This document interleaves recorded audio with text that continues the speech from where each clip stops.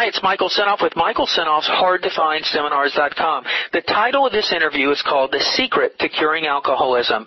Stop trying so hard. It's an interview with David Sinclair on his new breakthrough method. David Sinclair, Ph.D., stumbled onto his innovative research as a student in the late 1960s.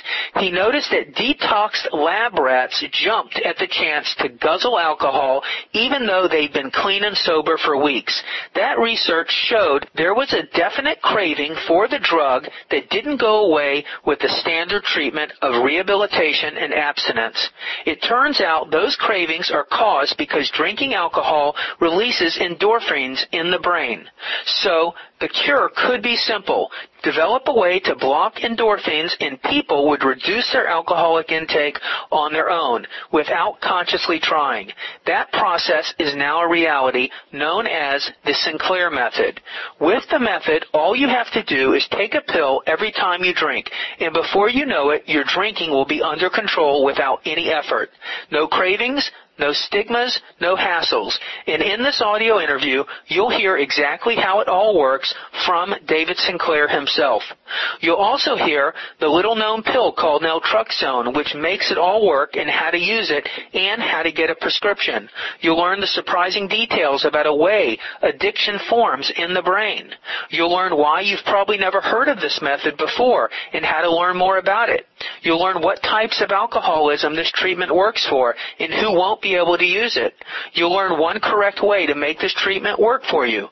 You'll learn other breakthrough uses for naltrexone and the Sinclair method. David says that people who take naltrexone will usually end up drinking less than 2 drinks per day and may decide to quit altogether.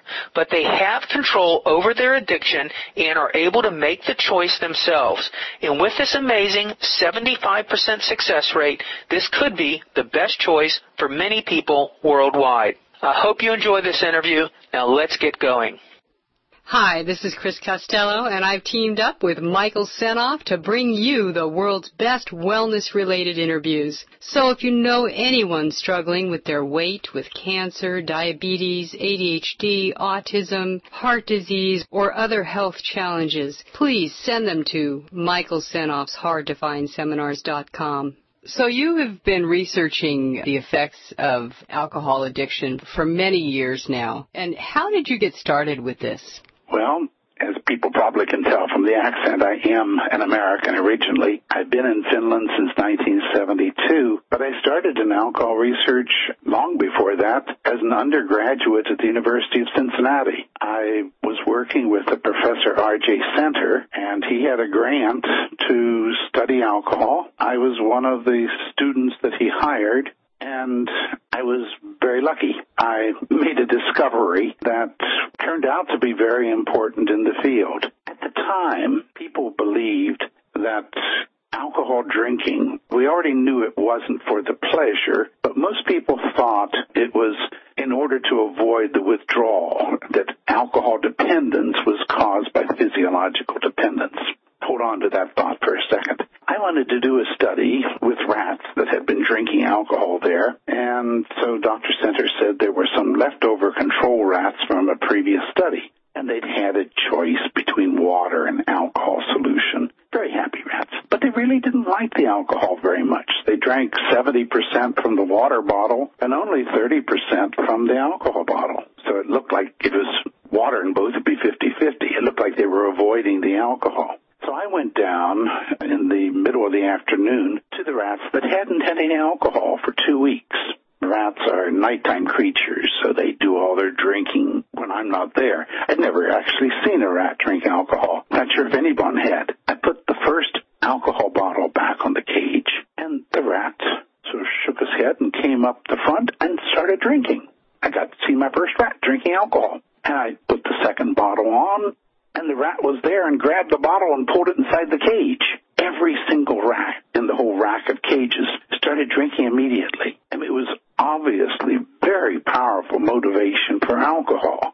They didn't stop to drink the water at all. These were the same rats that 2 weeks earlier hadn't liked the alcohol. And, one of the questions of the whole field was, why bother studying rats because they don't like alcohol? Only people are crazy enough to drink. And here I was seeing the rats drinking. So what was causing it?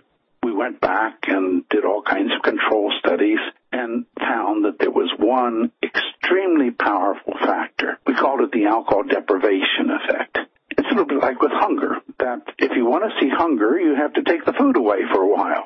And if you want to see hunger for alcohol, you have to take the alcohol away. This has been replicated over and over again, and it's found to be true for other things. For instance, they just found in NIDA that the same thing works for cocaine, morphine, but it's particularly powerful for addictive drugs. Now, there are two reasons why this is important. One is, Chris, what is the major treatment that people do for alcoholism in America today? Well, of course, for any addiction, they tell you not to do it. Yeah, they put you through detox, and then they'll put you in rehab where you're not able to get any of the stuff. So they dry you out, they deprive you of alcohol for 3 weeks or so, and if indeed the hunger for alcohol was caused by the physiological dependence, you're done with that pretty much. You go through withdrawal during the first day or two. But in fact, the people come out of the dependence still craving alcohol. It does not get rid of the craving. If anything, it makes it worse. It's like trying to cure the desire for food by starving a person for a couple of days. It doesn't work.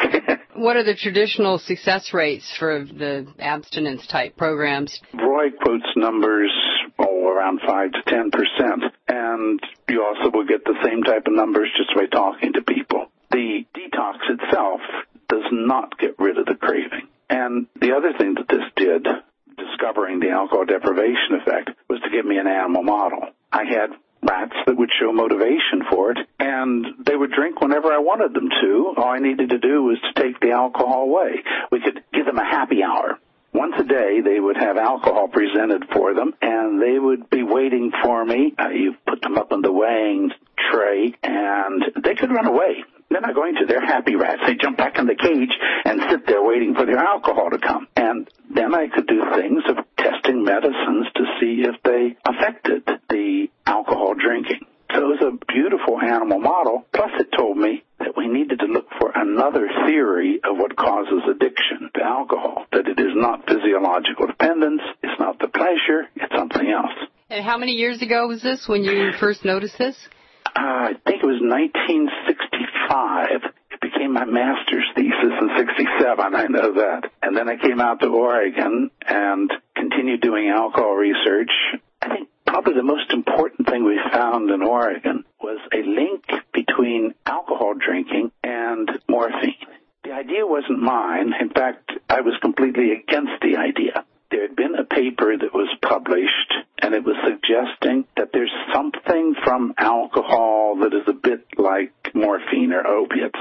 And other people came in and immediately said, that's not true because the withdrawal symptoms are completely different. And if you're going through a morphine withdrawal, giving alcohol doesn't cure it. You don't have cross-dependence. But I had just found that the dependence part was not the reason for drinking. I knew there was something else that was causing the motivation. So I was going to do a proper test to show that there was no similarity between the alcohol drinking that we do and the opium taking that they do. I mean, of course they're different. Everybody knows they are. And so I did one experiment in which I gave morphine to rats during the period when they were deprived of alcohol. And guess what? It blocked the alcohol deprivation effect. The morphine satisfied them. I did study after study, and in every one of them, it turned out that morphine was a substitution drug for alcohol. Finally, I gave up, and the idea was right. There is this link between the two, and published it in Nature a little bit later. So I was doing all the work in alcohol, and that became my doctoral thesis in Oregon in 1972. After that, I came over to Finland. I should tell about the laboratory here in Finland. I had mentioned that I was one of the few people who'd seen motivation for alcohol in rats, and most people didn't think that rats liked alcohol. One exception was here in Finland, where a Dr. Calero Eriksson had bred a special line of rats, the AA line, that loved alcohol. This is a very strong genetic component. In fact, we didn't know it when I started into alcohol research, and now it is quite accepted that there is a strong genetic component to the risk of alcoholism and how much people will like alcohol. And And this started out with the rats while in Chile and then here in Finland, and then went on to twin studies and showing it in humans. So Kali had the heavy drinking rats here. We had been exchanging reprints, and I really liked what they were doing in Finland. They were putting the story together. They're not just doing one little study, but trying to make sense of things. I might mention one reason for this. Alcohol research isn't taught as a field of study in the universities. So you cannot major in alcohol research. Most researchers at that time in America who wanted to do something on alcohol were coming from some other field, knew nothing about alcohol. They'd do a grant, spend 2 years learning about alcohol, 1 year doing the research, and then not get the grant the next year. You need to be dedicated, working on it year after year after year. So in Finland, there was this laboratory, Alkos Laboratory, that was a full-time thing. All it did was alcohol research, and it became a career. And then you could have the background and the time in the area to try to put things together. So on April 28th, 1972, at 6 a.m. in the morning, I handed in my dissertation, caught an airplane from Portland, Oregon, and arrived in Finland in time for the national drinking holiday of Vappu. Good introduction to drinking in Finland. This is Chris Costello interviewing for Michael Senoff's HardToFindSeminars.com. How do the rates of alcoholism compare to the U.S.? Well, actually, the numbers at that time, America was drinking much more, the total amount of alcohol that was consumed. Now Finland is higher, but it was more obvious here because of the style of drinking. Remember the alcohol deprivation, the effect I was talking about? Well, in Finland, people don't drink on Sunday or Monday or Tuesday or Wednesday or Thursday, and at that time on Friday. But when Saturday night came around, they drank the entire week's worth, wow. And so you saw a lot of public intoxication. It's different than what you see in France, for instance, the Mediterranean style. I don't know whether you can say one is better than the other. There are disadvantages to both and special problems with both. I think that Roy's title for his book is The Cure for Alcoholism. And people do question the word cure, but I think that can be backed up. I might make it a little bit softer. I think I would say the cure for one type of alcoholism or for the main type of alcoholism. Because what we found when we first started a clinic here in Finland, and we found that the treatment we were using was effective in 78% of the patients. They were doing quite well, most of them beautifully, and it was fantastic to see them. But there were 10% who didn't comply. They didn't take the medicine, so we don't know. But there were 12% who were taking the medicine and following the instructions, and it wasn't working for them. So there is another type of alcoholism that we still don't know how to treat. The main thing we know is the one we can treat is opiatergic. It is being affected by the same system in the brain as morphine, and so that's how we can treat it. The other one, people are calling it the dark side of alcoholism. Probably it is similar to barbiturates and benzodiazepines, but we're still speculating. A different area of the brain is being affected? Different chemicals in the brain. Alcohol is a very messy medicine. It affects all kinds of things. And one of the things it does is to release endorphins. These are the chemicals that your brain releases that are like opiates, like morphine. And that is one way to becoming addicted to alcohol, through these endorphins, from the reinforcement from the endorphins. I'll go back to that in a little bit. But there are other people who are affected by other things that alcohol does. When you're falling down and a lack of motor coordination, that is caused not by the endorphins, but by the effect of alcohol on, it's called GABA. These are little tiny neurons all over the brain, and the most common neuron you have. And alcohol disturbs them, and you lose your balance. And this is the same way that barbiturates and benzodiazepines work. So this is probably the other way of becoming addicted, but there we don't know. But let me go back to the thing that we do know. I mentioned a long time ago that in Oregon, we had found there was this link between the opiate system and alcohol. The other key is that alcohol drinking is learned. No one is born an alcoholic. You may be born with genetics, like our AA rats, that make you have a higher risk. But if you never drink alcohol, you're never going to become an alcoholic, that's sure. Somehow, in the process of drinking, your brain changes. So you end up being wired. So it's almost a reflex to think about alcohol all the time and end up drinking it. It's important to know what your own family history is and to consider it in what you're telling your kids, and for the kids to consider it in what their behavior is. This is an entire other field of alcohol education, and there is also the possibility of preventing alcohol with the same medicine. Let's consider a little bit more what exactly is happening. When a person drinks alcohol, the alcohol is absorbed and it comes up into the brain, and one of the things it does is to release these endorphins. And the endorphins are sort of floating around the brain like a hormone almost. And the pathways in the brain that had just been used, the neurons that made you think about alcohol, made you lift the glass, made you go to the pub, all these ones that just were used become a little bit stronger and easier to use tomorrow. So tomorrow you're walking by the pub and you're more likely to think about alcohol, more likely to go in, more likely to order another drink, and endorphins again are flowing down and making the pathways still stronger. It's a learning process. It's very slow. Alcohol is not a good reinforcer, but over 10 years or something like that, in some people, these pathways become so strong they can't be controlled. It's almost like a knee-jerk reflex. If someone taps you on the knee and your foot lifts up, you don't have much choice about it. Maybe you can withhold it for a little bit, but pretty soon your foot's going to go up. And it becomes the same way for an alcoholic. Now, again, there's this genetic factor. Some people can do the drinking and then forget about it soon afterwards. But some people get a lot more endorphins released when they drink, are much more susceptible, and eventually when they get too much reinforcement, too many times, these pathways are so strong they can't control them. But after the thing has been learned very, very well, there is no choice anymore. Now, this is a very important thing for people to accept, that there are some behaviors that they cannot control. There's the statement that you hear over and over again, just say no. Okay, to a teenager, that's the thing that is possible. But to an alcoholic, it's a meaningless statement. Consider holding your breath. Now, you have a little bit of control over it to begin with. If I told you, Chris, to hold your breath, you could do it for 20 seconds here. At 30 seconds, I say, I give you $10, Chris, if you hold another 10 seconds. And you might make it up so far. And there comes a point when it doesn't matter how much I offer you, whether the gun is pointed at your head, you can't do it anymore. You cannot control it.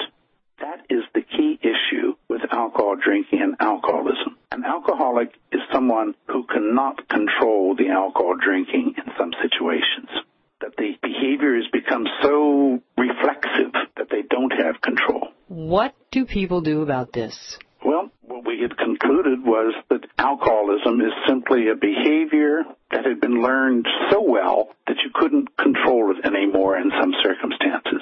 Now, if you ask any psychologist, you have a learned behavior and you want to weaken it, what can you do? And Pavlov, many, many years ago, would have said you extinguish it.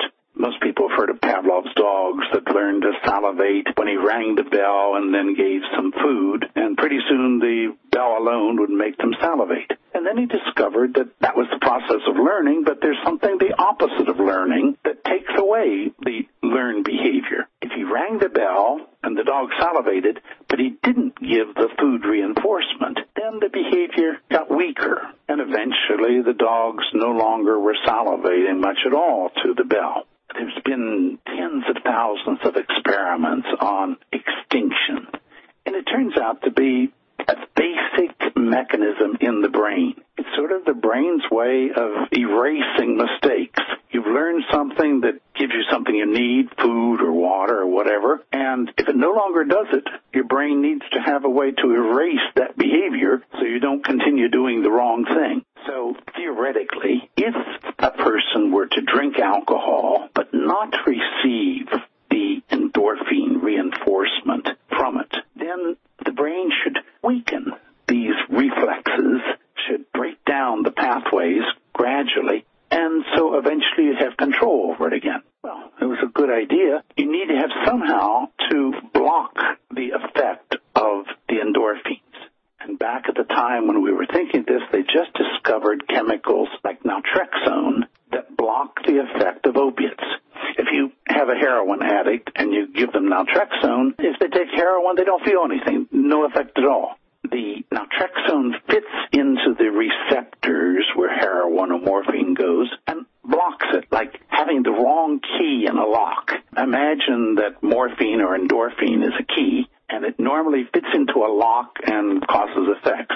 But naltrexone is the wrong key. It's sitting in that lock, and as long as it's in there, the morphine or the endorphins just bounce off and don't do anything. So we tried this in rats. We gave them naltrexone and then some alcohol to drink. And indeed, what we found was that to begin with, the first day there's no effect at all. They come up running, happy to drink after the naltrexone. They start drinking it, and it looks normal. But the next day, they're not so fast at running up to get it. And by the third day, they're very slow of bothering with it. By the fifth day, most of the rats didn't care at all about it. They weren't thinking about alcohol anymore. It looked exactly like extinction. In science, you don't prove anything. You just eliminate everything else. So the next 2 years were experiments to eliminate every other conclusion, and we ended up deciding that you could remove the overly strong desire for alcohol by extinction with naltrexone.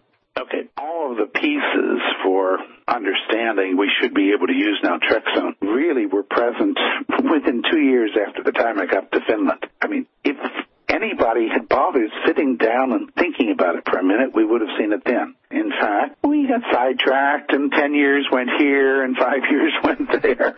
In the meantime, I wrote a book called The Rest Principle, a neurophysiological theory of behavior. And in this, it is explaining how learning occurs in neurons and how extinction occurs in neurons. And when I'd written the book and could see how learning is happening, not by some little person choosing to do something, some homunculus, but rather by neurons changing their synapses, the strength, by the wiring of the brain changing, then it was obvious that all you need to do is use naltrexone or similar type of medicines, nalmefene or naloxone, and that you should be able to extinguish it. However, who cares whether rats drink or not? The important thing is, does it work on humans? There were other people who tried it on monkeys later, and it did work on them, but the critical thing was, would it work in human beings? So we needed to have clinical trials done. Went over to the hospital just in back of me here now and asked them if they would do it, and they thought it was a good idea. Let me just jump ahead here. We had the ideas for doing it, but we didn't get the money in order to do it. I won't cry over the lack of money. We did get the support eventually, and we did our clinical trial. But the first clinical trials were done in America, and the first one was by Chuck O'Brien's group at the University of Pennsylvania, and almost at the same time, Stephanie O'Malley's group at Yale did the studies. I heard a preliminary announcement at a conference in 89. It was a short publication in 90, but the main papers came out in 92. Things move slowly, 3 times as slow as they should if you really want to help people. But they got very good results. Moreover, it happened that they noticed some things that in the Chuck O'Brien study, that the main effects were in those patients who actually drank alcohol while they were on the naltrexone. And that's exactly what you need for extinction. That has been the main problem ever since, and still is what Roy's book is trying to illustrate, the main thing that I have been doing. Our own clinical trial here in Finland had compared 2 different methods of using naltrexone. One idea for how naltrexone should work, I should preface this is the wrong idea, is that it's sort of like a diet pill, that you take the medicine and it immediately takes away your desire for alcohol, and you can use it in order to remain sober and abstinent. So if it worked like this, the doctor says, you go through detox and rehabilitation. The doctor says, don't drink anything, and here's your naltrexone pill, take it all the time, but particularly if you're having any craving, to block the craving. If it worked that way, then you should find that people getting the naltrexone pill are slower to relapse to taking the first drink than people placebo, but they're not. In fact, there's been 39 trials, just had another one reported here in Helsinki 2 weeks ago, and none of them have found that the naltrexone slows up your starting to drink alcohol again. It doesn't work like a diet pill. You have to use the naltrexone at the same time as drinking because that changes the brain. First, let me describe the way that we've been doing it here in Finland, which Roy's calling the Sinclair method. You start with patients who are drinking. They haven't gone through detoxification, haven't gone through rehab. They were drinking yesterday, and you tell them, if you're going to drink tomorrow, take a naltrexone pill an hour before you start drinking. And you don't try to force them to drink. You tell them don't drink and drive and don't drink more, but just drink what you want to. And what we find is in the very beginning, during the first couple of days, is hardly any change at all. They're drinking about the same amount. We're asking them what their craving is, and it's about the same. But then gradually, week after week, month after month, both the craving and the drinking go down. And they go down further and further and further until the people start to be able to control it and then start to be able to have days off. With the 78% that are successful, we get, on the average, a 75% reduction in alcohol drinking. So they're going down, on the average, to less than 2 drinks a day, about 9 drinks a week. Many of them have quit completely. We asked them what their goals are in the beginning, and most of them did not want abstinence. About 2% said they wanted to become abstinent. Most wanted to be like everybody else when drinks are being served, that they can take 1 drink along with it. And that's the way that they end up. Now, let me just caution. This works, social drinking, for alcoholics if they're on naltrexone. Our clinical trial that we did here in Finland, when we had placebo and controlled drinking, it was an utter failure. If you're not on naltrexone, don't try social drinking. It just does not work. But with naltrexone, it is possible. In fact, it is the way to go. For more interviews on health, mind, body, and spirit, go to Michael Senoff's HardToFindSeminars.com. Is this basically just a normal treatment in Finland? It is becoming the standard treatment. It wasn't an obvious one here either. We found that the first clinic that started doing it was doing the abstinence way. It's sort of the intuitive thing to give it during abstinence. People have been using antabuse that way. And also, what the doctors want to do is say, don't drink. So it's difficult for them to change their way of giving. And so we started our own clinic here, Contrail Clinics, that were doing it the right way so that extinction could occur. And then it spread around Finland and through many other countries. Okay, it still is not as popular as I would like. It still is not given to everybody. But in America, it's something like 2%. In Hazleton, only 4% of the alcoholics have ever been given naltrexone. It's really a shame because it does work, but it's not being used. The message hasn't gotten to doctors. Scientifically, there have been 79 clinical trials now showing that naltrexone and nalmefene work if you allow the extinction to occur. I mean, it is one of the most solidly confirmed conclusions you can have. In the conference we just finished having 2 weeks ago, the major conclusion was naltrexone is a success story scientifically. It definitely works. But the rest of the world couldn't care less. The largest clinical trial ever conducted in alcohol research, Project Combine, was completed a few years ago. And one of the findings that they made was that naltrexone worked without intensive counseling. When it was originally approved by the FDA in 1995, it was approved for use within comprehensive programs like Betty Ford or Hazleton. And so regular doctors didn't feel up to using it. That wasn't the way it was supposed to be used. But they found now that it worked with just medical maintenance. And therefore, it can be used by just a general caregiver, a general practitioner could give naltrexone, and it should be working. So you didn't include counseling in your research with your rats? Yeah, right. That was exactly what I said at the meeting in Chicago when they announced this. They were pointing out that you didn't need all the counseling, and I said, I'm not surprised about that. Rats never listened to anything I said to them. Maybe I didn't speak Finnish properly. But Wellingbrink has been saying that he expects to have a Prozac moment in the near future for naltrexone when general practitioners start prescribing naltrexone for functional alcoholics, the ones who can walk into his office. Maybe then the usage will start going up. But there's also the question, you should know what you're doing with it.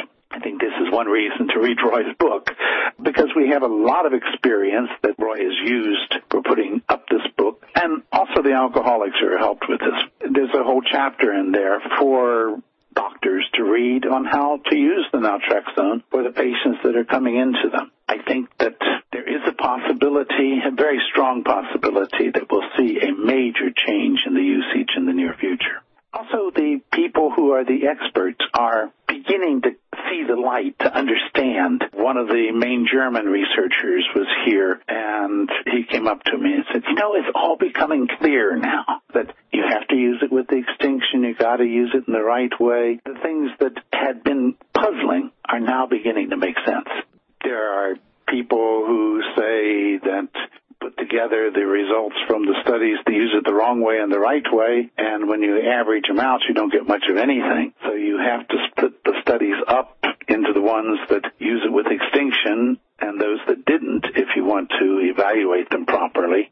Okay, let me go back just a second to the point that only 4% are using it. This suggests that the real problem has been in the promotion, and maybe there has been complaints that I've been pushing too hard. I see something that I helped put together, and it should be used, and I want to go around and tell people the right way to do it. So after one study did it the wrong way, I flew over to NIAAA and gave a lecture there, and flew up to Yale and gave a lecture there. I knew the right way to use it. I knew the results we were getting in Finland. And if you use it the right way, it's not perfect, but it's better than anything else we have right now. The treatment that we're doing doesn't require any detoxification or any rehab. Here in Finland and in America, we have invested fortunes into building these rehab hospitals and detoxification centers and training all the people.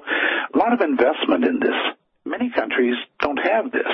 For instance, most of the developing world does not have an infrastructure for treating alcoholism, but they still have a problem. This treatment with naltrexone provides a way that they can start treating without putting in all that investment. Roy went to northern India along with a nonprofit organization, CORD, and taught them how to use naltrexone the way that we've been using it in Finland. And they didn't have to build a hospital first or build a resort for people to stay in. They could just start taking a pill before drinking, and with some counseling as far as how to improve your life and what to do with your time now. The results that they got were almost exactly the same that we got in Finland. They had a 75% success rate.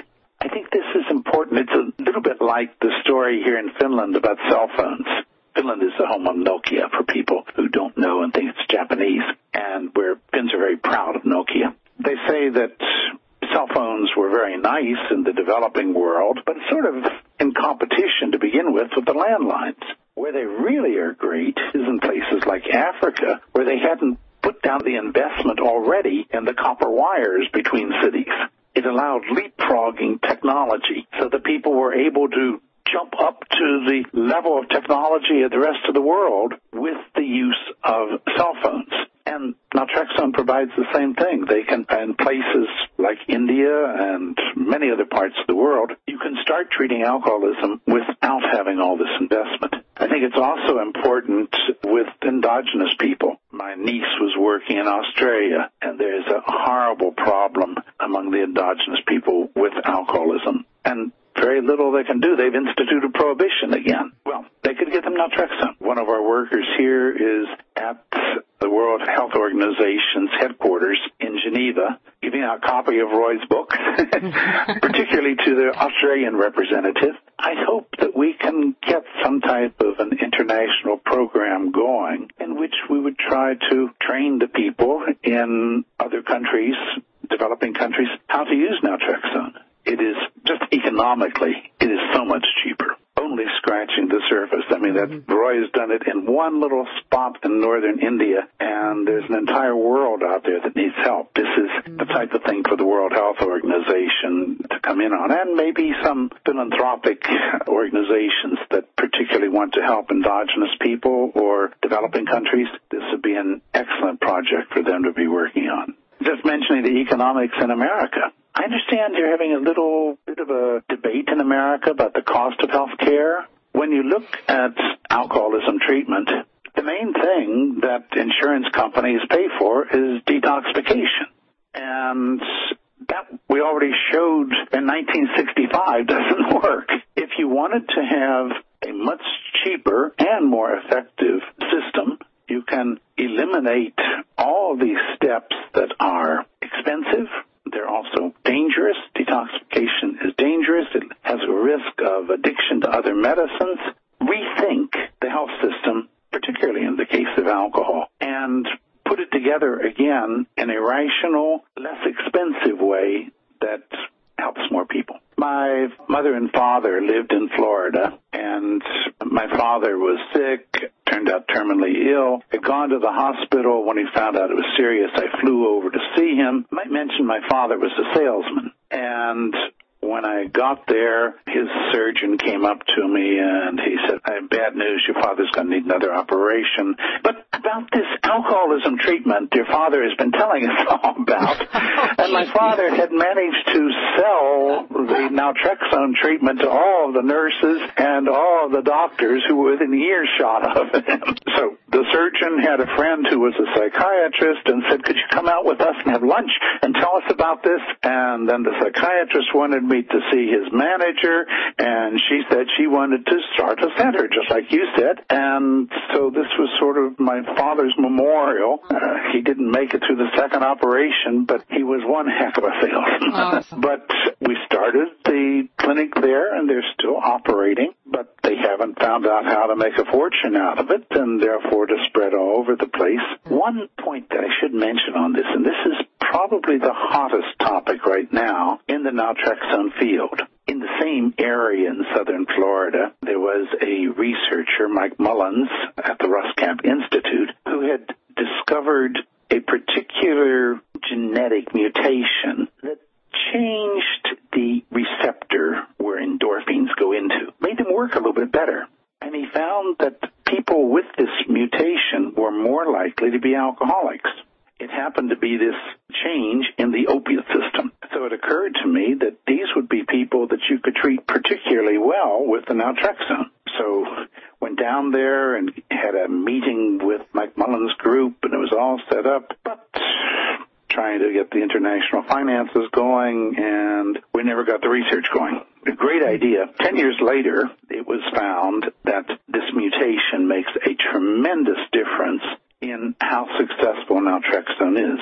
The Project Combined that I mentioned, the patients who had this mutation, the C carriers of the 118A, among them, naltrexone was effective in 87.1% of the patients.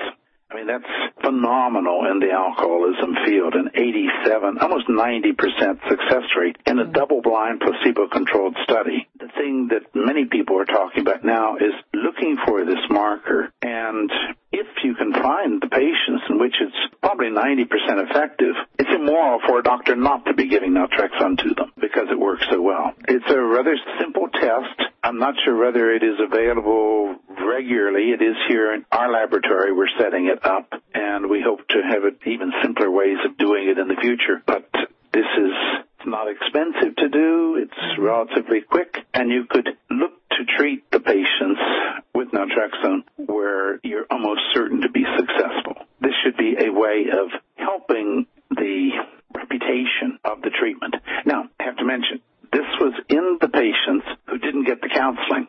The same thing did not show up in the group that got a lot of counseling about not drinking and abstaining. So if you're going to insist upon using the abstinence way of don't drink and here's your pill, then it's not going to help having the marker. You have to use it so that they drink at the same time they're on the naltrexone. And then the marker should give you very good results. I just don't understand why this wouldn't be phenomenally successful if you were a doctor and you wanted to treat people with this. I get the same question everywhere. The publisher asked the same question of Roy and insisted he put a chapter in there. Well, let's go back to Stephanie O'Malley's study. She had two different ways of doing it. One of them was coping, in which essentially they were allowed to drink, and it worked beautifully. And she had the second group in which it was with abstinence, and it didn't work. But she tried it and got beautiful results. As I say, there's 77 or 79 clinical trials showing it does work. So people have done it, but the PR is certainly the problem. What you have to overcome with the PR is this idea that it works as a diet pill. Even some of the ones who did the basic animal studies thought it was working that way. It's such a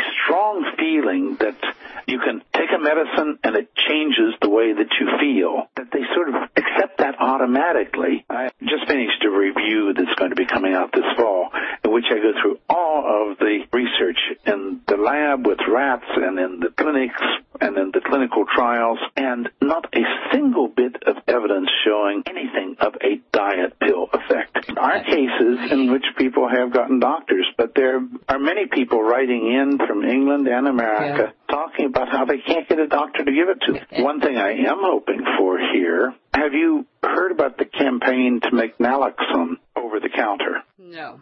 Okay, naloxone works the same way in the brain as naltrexone, but you use only a little tiny dose, and they are giving it out to friends of opiate addicts. In Chicago, there's a group that has given out 11,000 kits of a syringe with one dose of naloxone in it. And if they see a friend who is going into an overdose, then they stab them with this in the hip, and they've had over 1,000 reversed overdoses. And it would be even nicer if this stuff were available without a prescription. The medicine, naloxone, and naltrexone too, but naloxone is even safer. And it's so safe that it doesn't have to be a doctor choosing when to give it. It can be an addict or a friend of an addict choosing when to give it. And it's saving lives. And so it'd be nice if it were available in drugstores. And if you can start getting the antagonist available over the counter, then you're going to see lots of people start using it. And you don't need to overcome biases. They can read the book and find out how to use it. Doctors would have used anything they could before, but this does give a new possibility, and I would like to see it change in this direction. If you'd like to know more about what Dr. Sinclair is doing, you can email him, or if you have questions for him, you can email him at david.sinclair, that's SINCLAIR, at thl.fi. Thank you so much for joining us. Thank you for having me on the show. That's the end of our interview, and I hope you've enjoyed it. For more great health-related interviews, go to Michael Senoff's hardtofindseminars.com.